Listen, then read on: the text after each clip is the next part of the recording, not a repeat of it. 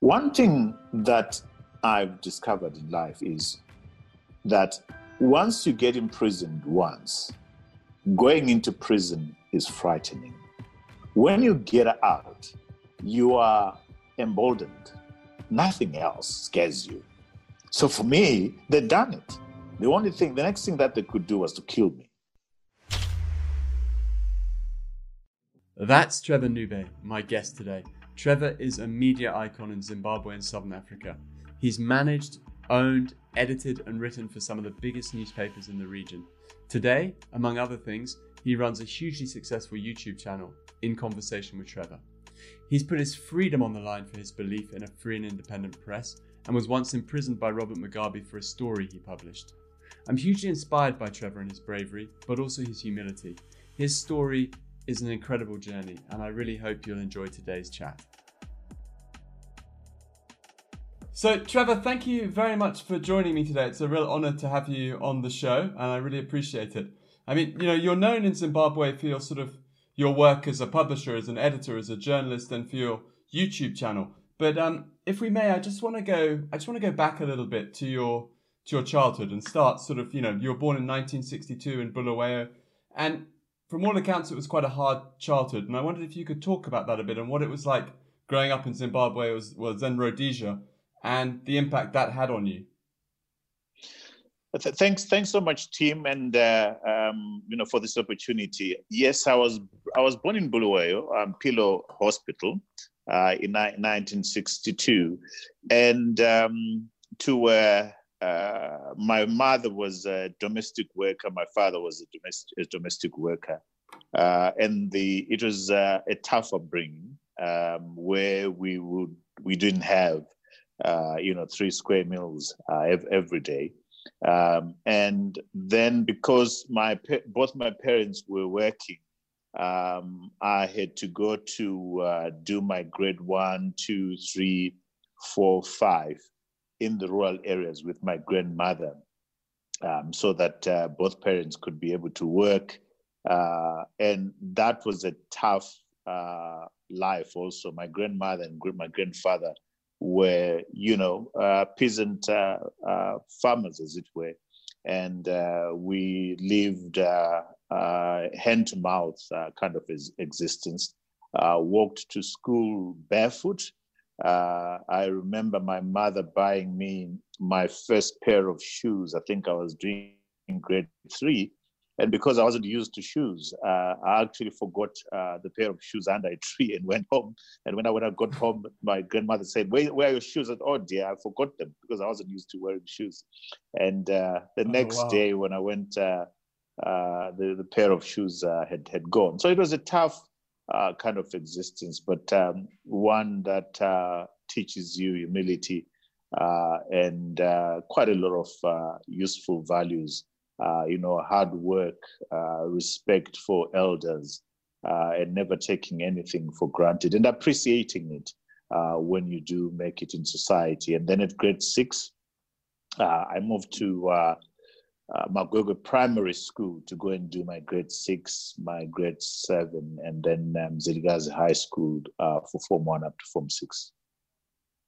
And Trevor, when you were growing up, I mean, it was still Rhodesia then, it was still white minority rule. What opportunities were there for someone like you growing up in the rural area? I mean, did you ever dream that you'd sort of one day become an editor of a newspaper, one day become a publisher? And was that an option you saw in your future?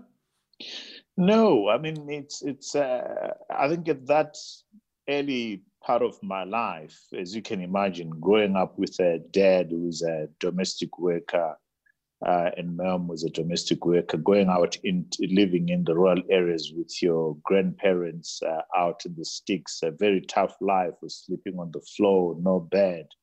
My dreams, I cannot recall having dreams of any sort. But when I moved back into the city and in Magwegwe Township, we had a 2-roomed house. The kitchen doubled up as my parents' bedroom. The lounge doubled up as our bedroom at night. And I started, my father, who cycled every day to work and back, started bringing me newspapers. I don't think he intended for me to read the papers. It was just, papers brought home. So he started bringing me newspapers, bringing old papers at home.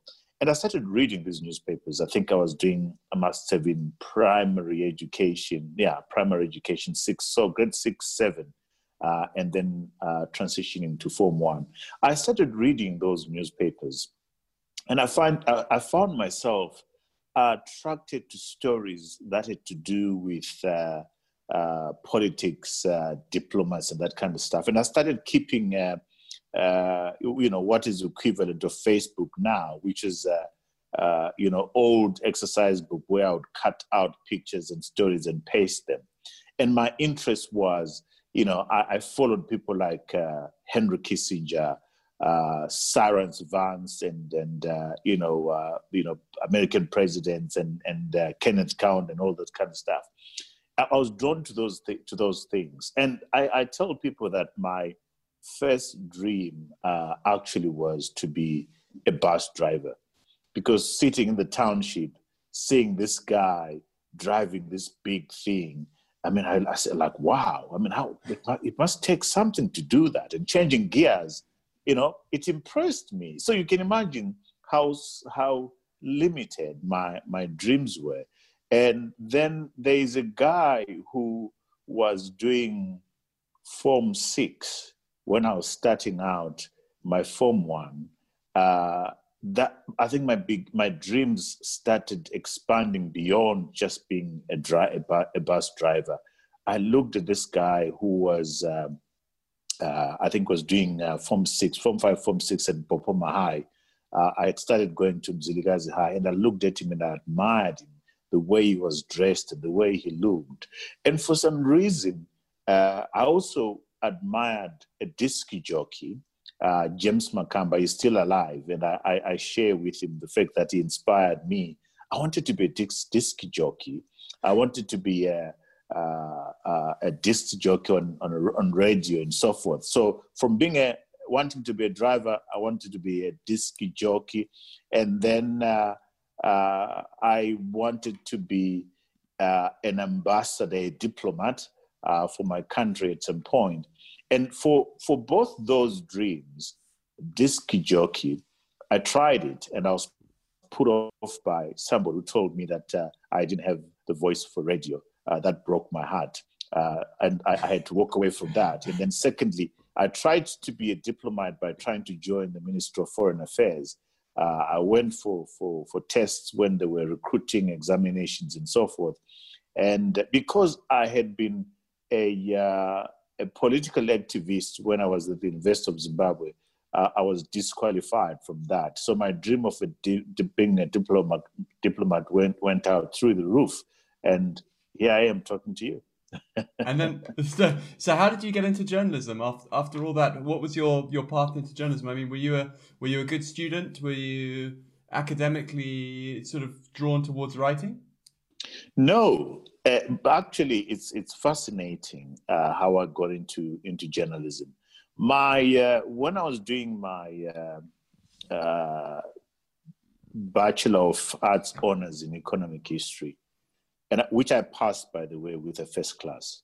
One of my lecturers said to a lecturer in the senior common room as they were having some beers that when he heard that I'd gotten a job as a reporter at the Financial Gazette, he said, I am surprised that he got that job because the man cannot write a sentence to save his life.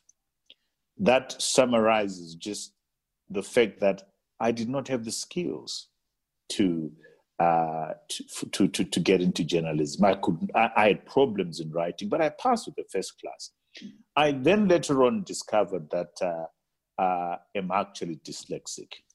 That it took me more time than everybody else around me to read, to write, to spell, because I've got this condition which was not diagnosed until quite late in my life. But you asked me how I got into journalism. I became a member of the Zimbabwe Economic Society, and they had a meeting, and I was pretty active in the debate of a Pan-African meeting of economists from around the continent. And after the 2-day or 3-day meetings, the Zimbabwe Economic Society was approached by the Zimbabwe Broadcasting Corporation to say, we enjoyed the conversations that took place during this meeting. Can we run a series of discussions on television? Then one of the leaders in the Zimbabwe Economic Society, Nigel Chanakira, who is now a leading businessman, entrepreneur, and so forth, approached me with a group of people and said, Trevor, we want you to anchor this show. I'd never appeared on television, never been a journalist in my life. To cut a long story short, I anchored that show. It became a successful series for 13 weeks until somebody decided that it was successful and they elbowed me out of it. I remember the first show, and I wish I could get the images of that show. I was sweating. I'd never been in front of television cameras. And there Must I have been was. nerve-wracking. Oh, nerve-wracking. Absolutely nerve-wracking. So that was my first contact with journalism. And then the second thing, a group of Zimbabwean businessmen, Elias Kahari, and Elias Rusike rather, and Mr. Kahari and Mr. Mwati buy the Financial Gazette and decide that they want to ease out the white editor. And because they had seen me on television, they had hunted me from the University of Zimbabwe, where I was doing my Master of Philosophy, DPhil. And this was at a time when my life was at a crossroad. I'd just been given a scholarship by the University of Calgary in Canada to go and do a PhD. I could not raise I could not fund the air ticket. And I was offered this job by the Financial Gazette to become an assistant editor. And instead of going to Calgary to study for a PhD, I opted to go to the Financial Gazette and become an assistant editor. Again, never having gone to a school as a journalist. Then I became assistant editor, and then the next thing, I became the editor of the Financial Gazette for 7 years until I was fired. And that's an amazing journey. And I want to talk about your firing. I mean, that was politically motivated, right? I mean, you were fired because you stood up to Mugabe, basically. I mean, could you talk about that a bit? Yes, I mean, I had been having difficulties with my publisher, Mr. Rusike, who had been generous and by offering me this job. But after a relationship of 7 years or so, the 6 years, 5-6 years, he started complaining that I had turned the Financial Gazette into an anti-establishment, anti-Robert Mugabe newspaper. And he would come to me and call me and tell me that, his friends were saying this about the newspaper. He thought the story was anti-Robert Mugabe. This editorial was anti-Robert Mugabe, and he wanted me to toe the line. But I resisted that, not in an aggressive kind of manner, but my view was, you hired me to do a job, and I'll do that job. But what brought the matter to a head was starting, first of all, by publishing a story on Robert Mugabe marrying Grace Mugabe. We might have gotten some of the facts not right, and that case ended up in court. And the police, I think this was deliberate. They made sure that my CEO was arrested, I was arrested, my deputy editor was arrested. So for the CEO spending time in jail because of the story that I had published, and by the way, the story that caused problems, also, so let me move on and say, so that really upset him. So we were found guilty for criminal libel, for libeling a judge because we claimed that the judge was witness to the wedding. We claimed that some minister was witness to the wedding, and they denied it. And it was difficult for us to pin them down. And the story had been written by my editor. So that was the thing that really, I think for me, in my publisher's mind, my CEO then was out to look for a reason how to jettison me, to get rid of me. Then Reuters runs a story of Robert Mugabe flying to Lesotho for a frontline summit meeting. And that story, that Reuters story, if I remember correctly, said that President Robert Mugabe, persuaded his pilot to land ahead of somebody else. And it became a big story. I mean, I think if somebody were to Google it, you'd find it. So I ran that story. It was a Reuters story. It was not our original story. I happened to be driving to Bulawayo and spending time with my parents. And my secretary on Monday calls me and said, "I think you're in trouble. You should come back." I said, "What's the problem?" He said, "No, you need to come back. The CEO is not happy with you." I got there and I was summoned to his office, and he said to me, "You are suspended for 3 months without pay because of the story." But I said, this story, and by the way, George Charamba, who was a government spokesperson at that time, and others, they started making noise, this publisher must get rid of this guy because this guy is anti-Robert Mugabe. And it was clear that my publisher had been leaned on. There's a fact also that, is out in the public. And that fact is that at that particular time, the newspaper that I worked for had taken out a loan, I think of about 40 million Zimbabwean dollars from Zimbank, which was a government bank. And they were threatening rather threatening to call in the loan unless the publisher got rid of me. And and then they got rid of me. I managed to negotiate an exit of some sort, which is basically a 3 months salary, and you walk, and that's what happened.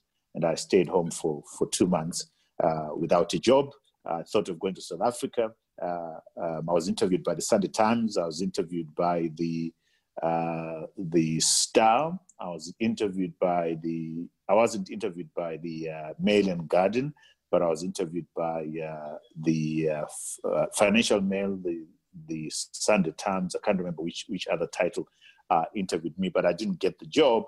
And then got into partnership with Clive Murphy and Clive Wilson to start the Zimbabwe Independent. And that was my journey into becoming a publisher. That's, Trevor, I mean, you say that matter-of-factly, but I mean, making an enemy of Robert Mugabe is not something a lot of people would want to do. I mean, it was a dangerous thing. And I mean, you said you were put in prison at one stage, you had your passport taken away from you. Could you, there's something, I just digress slightly. I've watched your TEDx talk and you say, I'm a coward and Mugabe made me sort of brave. There was one stage where, he stopped people selling newspapers on the side of the street. So you went out and sold newspapers. I mean, firstly, I think you're incredibly brave, but could you talk a bit about that, about making an enemy out of a dictator and the impact that had on your life and the bravery you had to sort of show to carry on publishing? It's to me, I was doing something that I was passionate about. I was doing something that was right, something that was principled, something that I strongly believed in. For me, it was not about courage. It's very interesting. For me, it was interesting when I met people and people say, "You must be crazy. Why are you doing this?" And I looked at them and but I'm doing the only thing I know what to do. which is to follow my instincts, follow my beliefs and my principles. And you call me courageous. And, you know, I walk around in pubs. I was drinking at that time, and people say, why are you walking around without a bodyguard? I'm saying, but do I need a bodyguard? So you are doing what you enjoy doing. You are doing what you believe in. And as you're doing it, for you, it's got nothing to do with courage. For you, it's got nothing to do with being out to make a point or anything. You're simply doing your job the best way you know how to do it. And the reaction results in you being seen as somebody who's bold, who's courageous, who's anti-Robert Mugabe. No, I wasn't. I mean, for me, the issue was about press freedom, human rights, freedom of expression, rule of law, constitutionality. One-party state was not a right thing. One-man dictatorship was not right. For me, those were the things that I was standing up against. And at that particular time when I was doing that, not so many people were principled and bold enough to stand up to Robert Mugabe. I did it because of the values and the principles that I cherished. And I am glad that through my small work with a number of people, we ended up not having a one-party state. We ended up not having a one-man rule, although the man continued to be a dictator. But our journey towards being a democracy cannot be written without my name in it. Yeah, amazing. I mean, was it a scary time, Trevor? I mean, you say you were out at the pub and you were drinking, but on some level you must have been scared. You know, I mean, Mugabe had killed people who'd spoken out against him. He had imprisoned them. They had disappeared. I mean, so on some level you must have been scared. I think the most scary bit is when I was the editor of the Zimbabwe Independent, and we had launched the Standard. And my colleagues, Mark Chavunduka, who's late now, and his deputy editor, wrote a story about a military mutiny, and they were abducted and tortured for 7 days by the military. And the president actually addressed the nation, and he mentioned my name. I mean, he had mentioned my name regarding his marriage to Grace, you know, and if I remember to paraphrase him, you know, Trevor Ncube and them write about my marrying Grace Mugabe. When they are busy going for girls, nobody writes about them, and he mentions my name.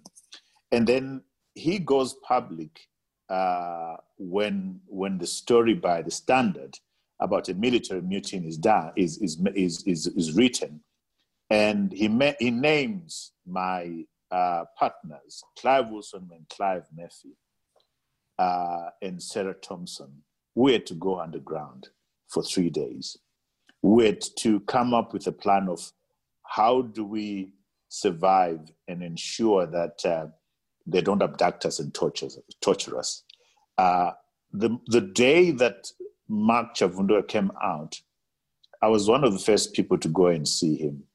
And I have never seen a man as terrified as Mark Chavunduka.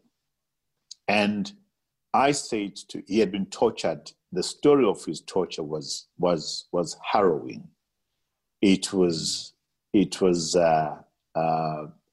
blood-curdling stuff, of him being beaten, electrocuted on his testicles, and that kind of stuff. So he told me the story.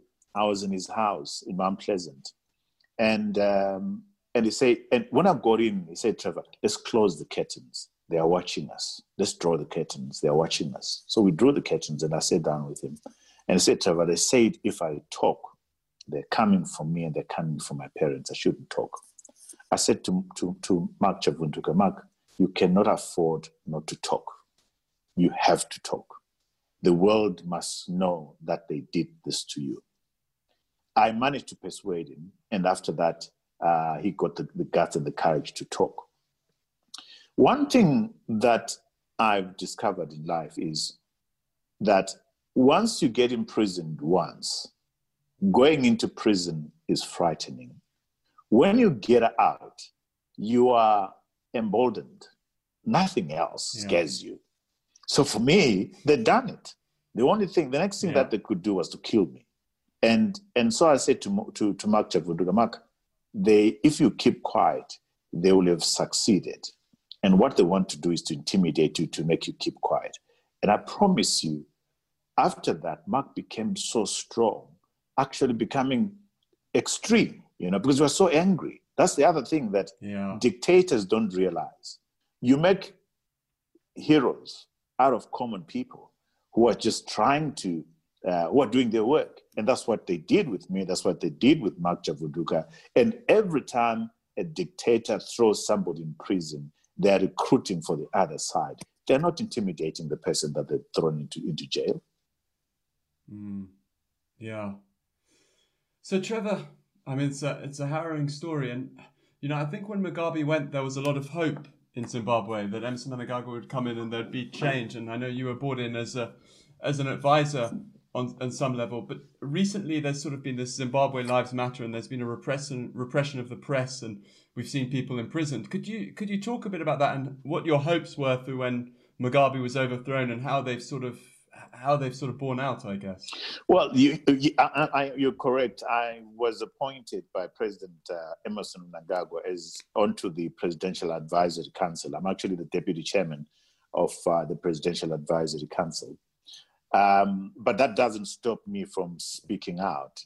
Being appointed to be a Presidential Advisory Council, as far as I'm concerned, was not a way of silencing me. And I made the president aware of that I would continue speaking out, because he appointed me, because he noticed me speaking out. I've got a constituency, I have a reputation that I've built over the years, and nothing is going to keep silence me. When President Mnangagwa, the coup happened, he got into power with the help of the military. I was hoping and believing that this is a man who had a partner with Robert Mugabe since independence, and that this man was aware of the many things that Robert Mugabe had done wrong with Zimbabwe, in Zimbabwe, against Zimbabweans. And I was persuaded in my heart, in my spirit, that he was coming in to leave a legacy of correcting all the wrong things that Robert Mugabe had done, a legacy of making right the wrong things that he and Robert Mugabe had done. I was absolutely persuaded. I thought that is what he was going to do. And what does this mean? First of all, I apologize to the people of Matabeleland against what happened with Gukurahundi, because he was part of the government when that thing happened. Yeah. Make restitution.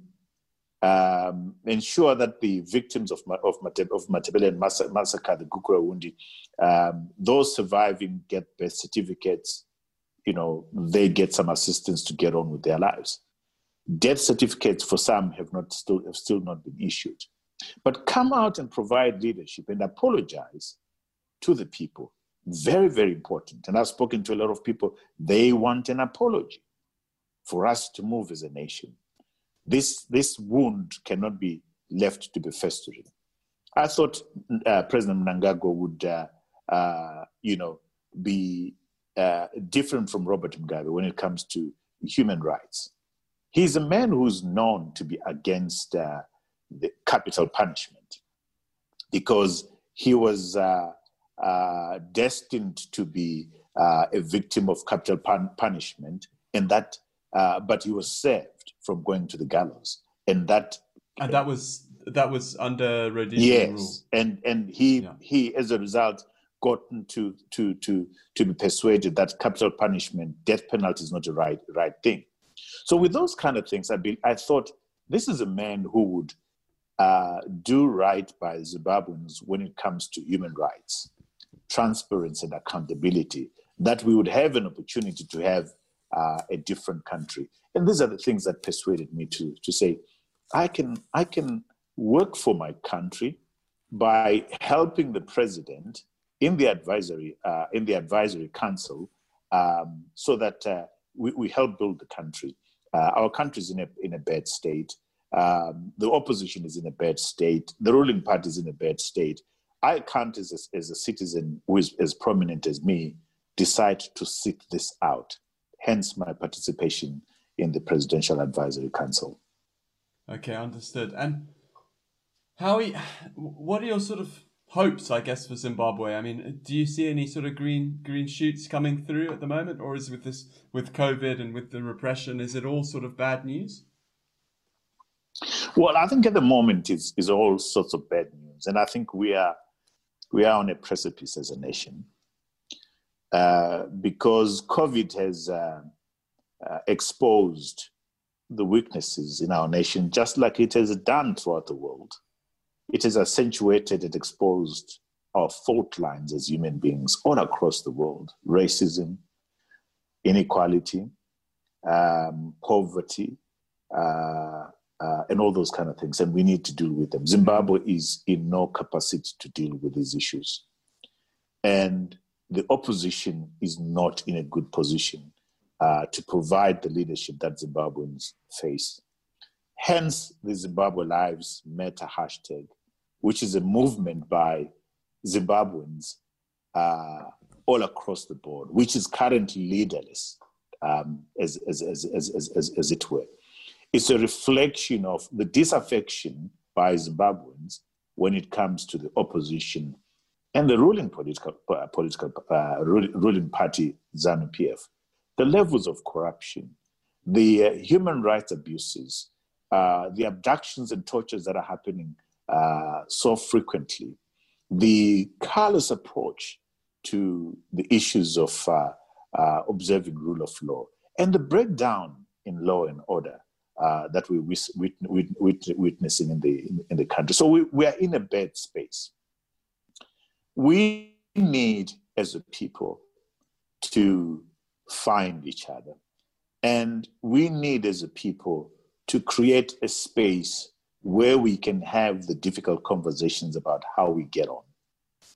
And I'm being persuaded that progress is not going to be made via the ballot box. Progress is going to be made by Zimbabweans sitting around the table and speaking honestly about the Zimbabwe that we want. Deciding what it is that we need to do to get to the Zimbabwe that we want. I am not convinced that the opposition political party were there to get into power tomorrow. They will behave in any manner that's different from ZANU-PF. So the choice that Zimbabweans are presented with is a Hobson choice, which is not a choice at all. And those of us who are interested in building a new country are saying, let's press the reset button. And that reset button is, what should have happened almost like the Lancaster House, or what should have happened around the Kempton Park talks in South Africa? That's the conversation that we need to have. Why am I saying that the opposition is incapable of being different from ZANU-PF? It's the way they speak, it's the way they behave, it's the violence and intolerance in the opposition camps, it's the lack of respect for their own constitution. So they are not Democrats in the opposition.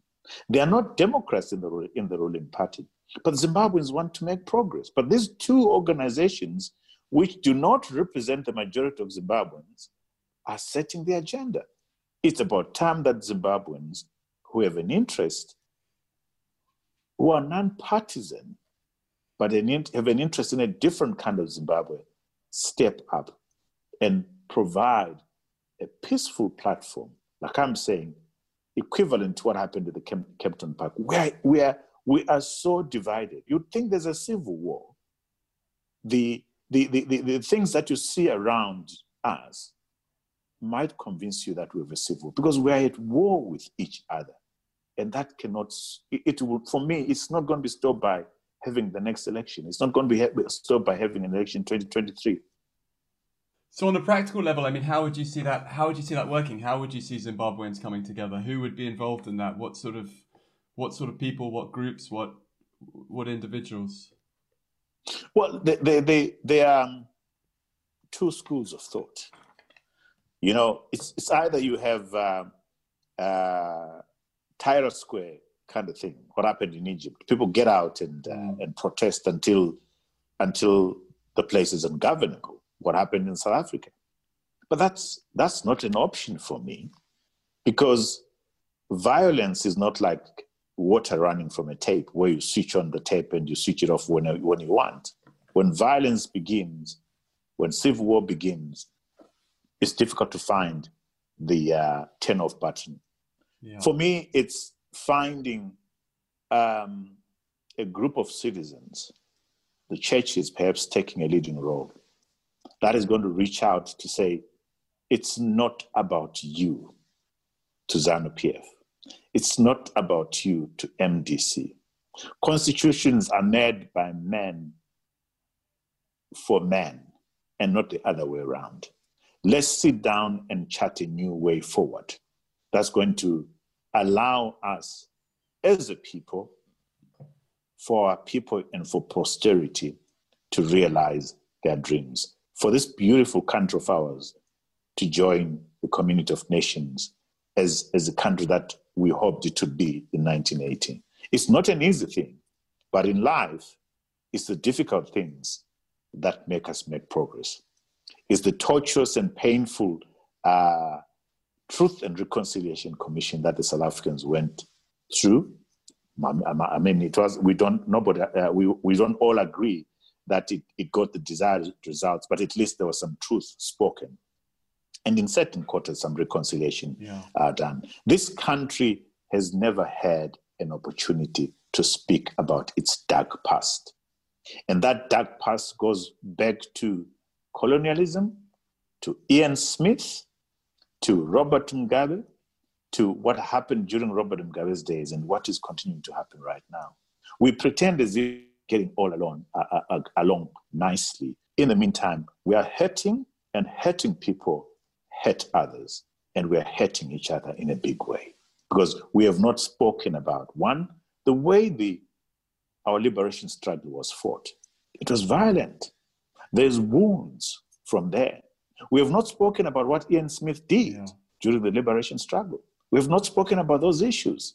Lancaster House did not provide space for us to speak about how the Rhodesian army, how the police force tortured and killed people during the liberation struggle. We haven't spoken about that. We have not spoken about how the liberation struggle was prosecuted. We have not spoken about Gukurahundi.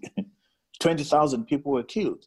We're pretending that these things did not happen. But we have men and women, citizens walking, carrying those wounds. But much more importantly, we've got the people that have carried out these executions, these murders, these abuses in power, walking the streets of our nation, continuing to use the same tools that they used during the Smith era, the liberation struggle, during Gukurahundi.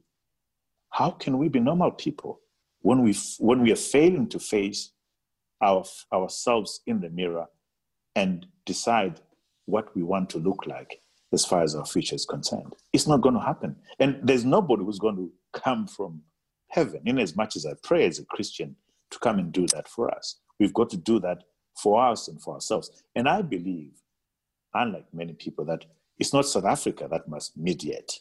It's us.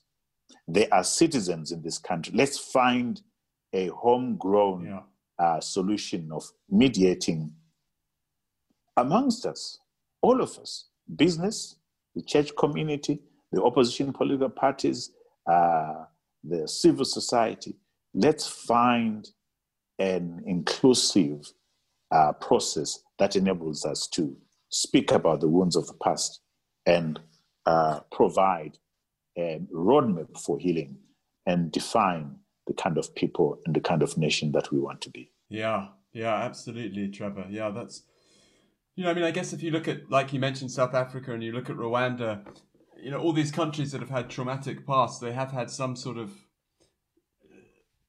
they have looked at what's happened and they've addressed it and they've talked about it. And I guess that's something that hasn't happened in Zim, and maybe you're right, maybe that needs to happen. But you touched on something there, and I just wanted to go back. You mentioned your sort of faith and how you pray. Could you talk about that a bit? I mean, I know you're a born again Christian. How did that sort of come about, and does that give you the sort of strength to say the things you want and to not to say the things you want, but to talk without fear almost? Yeah, I've been born again as a Christian now for all over 25 years. The man that I was 25 years ago, I cannot recognize. I'm a different person. I spend time with my Lord almost every day. I have a devotion every day. I pray. I read the Bible. I read the Bible. I've been reading the Bible from Genesis to Revelations once a year for almost the past 7 years, so that I understand the word for myself, and I meditate, and I go to church, and I have favorite television pastors. So I've YouTube pastors that I listen to. My journey with my God has been absolutely rewarding in terms of helping me to be grounded spiritually, to be principled, and to be thoughtful in the things I do and the things that I say. And I wouldn't be who I am without God in my life. Yeah, that's and it gives you, like you say, you read the Bible every day, so that gives you a routine. Is there anything else in your routine? I mean, I know you're incredibly busy and you've got a lot going on. Is there anything? I mean, do you wake up at a certain time? Do you exercise? Is there anything else you do to sort of keep fit and keep going? Yeah, I have. For the past 16 years, I must say, I get up at 4:30 a.m. in the morning every day. I'm doing gym from 5 to 6 o'clock, either walking or running, or my little gym at home. I do cardio, I lift weights. Then after that, I go into my cubicle at home to read the Bible in the first instance. After that, I then pray. After praying, I do journaling. After journaling, I meditate for anything between 5 and 10 minutes. That gets me grounded. It gets me to reflect about what happened yesterday, and it gets me to think about what's going to happen the day ahead. But it also helps me focus on the things that are troubling my spirit and troubling my mind. That place of quietness and solitude is the place where I meet myself and have a conversation with myself, and is very clarifying. It's the place where usually when I walk out of, God has answered me spiritually regarding something that has been bothering me, a decision that I should have made. I find myself bolting out of there because I finally found the answer to the problem that I've been facing. So that's the ritual that I have every day. So from 4:30 in the morning up to around about 7 o'clock, that's the ritual. And so getting up at 4:30, what time do you go to bed? I mean, do you have a time you go to bed every day? Oh yeah, I'm early to bed. Yeah, have to be, I guess. By 8 o'clock, I'm brushing my teeth, and by 8:30, I'm in bed. And the other thing that I do is I read about an hour before I fall asleep. So I have a book by my side that I'm reading, or 2 books that I'm reading at any time. So whilst I'm dyslexic, I love reading. quite a lot. I started reading late in life, but ever since I discovered reading, I rarely go to bed without having spent 30 minutes to an hour reading a book. I believe that the last thing you do before you go to bed and the first thing you do after bed determines the kind of day and night that you're going to do, and fashions the kind of person that you're going to become, and much more importantly, that spending time with ourselves, solitude is perhaps the most underrated, rejuvenating, and candid conversation moment with ourselves. The person that you need to speak to more often is not the stranger or the person next to you, is yourself. Because in most instances, the biggest stumbling block to the things that you want to achieve is yourself. Unfortunately, we don't spend a lot of time with ourselves. Absolutely. Yeah, I'd agree with that. Trevor, you spoke a bit about your passions. You spoke about news being a passion, and sort of what other passions do you have? What else sort of drives you? So I'm passionate about young people, mentoring young people, and so I have young people that I'm working with that I create time to help with whatever they're going through. These could be high school dropouts, could be people going to university, could be people starting out in their jobs, or people starting out in business. So I do have, in any given year, those kind of young people that I'm working with, and some of them actually I work with until it's a life journey. They become, part of my family because my wife gets involved. She loves it. The wives call on us to be their sounding boards and so forth. So I'm passionate about that. I also love adult coloring. Interestingly, about 7 years ago, my wife was deciding what to buy me for a Christmas present. And she walked through a bookshop in Centon and found this coloring book. And I don't know what made her buy it. And she bought this coloring book. And we took out on our going out to Southroom for about 3 weeks or so. So I took the book out and I started coloring, and I thoroughly found it therapeutic, very relaxing, and so it's something that I do from time to time. So I read, I do coloring. I'm a football supporter. I love Arsenal, except for this year. This year has been tough. I'm also a Formula One fanatic. I love Formula One. I love racing. So my weekends are spent reading my Bible, sport, and adult coloring. And the family. My family is very important, very precious in getting me all properly grounded. Great. It's funny. Arsenal, I mean, really are Africa's team, aren't they? Wherever you go in Africa, you'll find Arsenal fans. And I guess it's kind of because Arsene Wenger was at the vanguard, really, of playing African players, before anyone else really did. But yeah, I'm sorry about this season. It wasn't great. It wasn't great at all. It wasn't. I used to be a Liverpool supporter because of Bruce Grobler, being a Zimbabwean. Course, yeah. And like Anna Bulawayo, yes, guy. I mean, I used to see Bruce Grobler when I was very young in Bulawayo and Magwegwe. When the Highlanders, the team that he was playing for, when they won, they would come to Magwegwe because there was a bar which was very popular. So I would see Bruce Grobler there. Naturally, when he went to Liverpool, I supported Liverpool. And to the point that you make, I started supporting Arsenal because of the many black players that were in Arsenal and Arsene Wenger's management style. And also, there's something about me that tends to be partial to underdogs. That's where it started. Great. So, Trevor, if someone wanted to find out more about you, I know there's your YouTube channel. How else could they go about it? Well, I'm on Twitter as Trevor Ncube.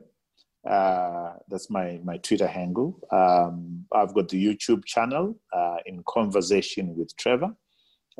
So it's youtube.com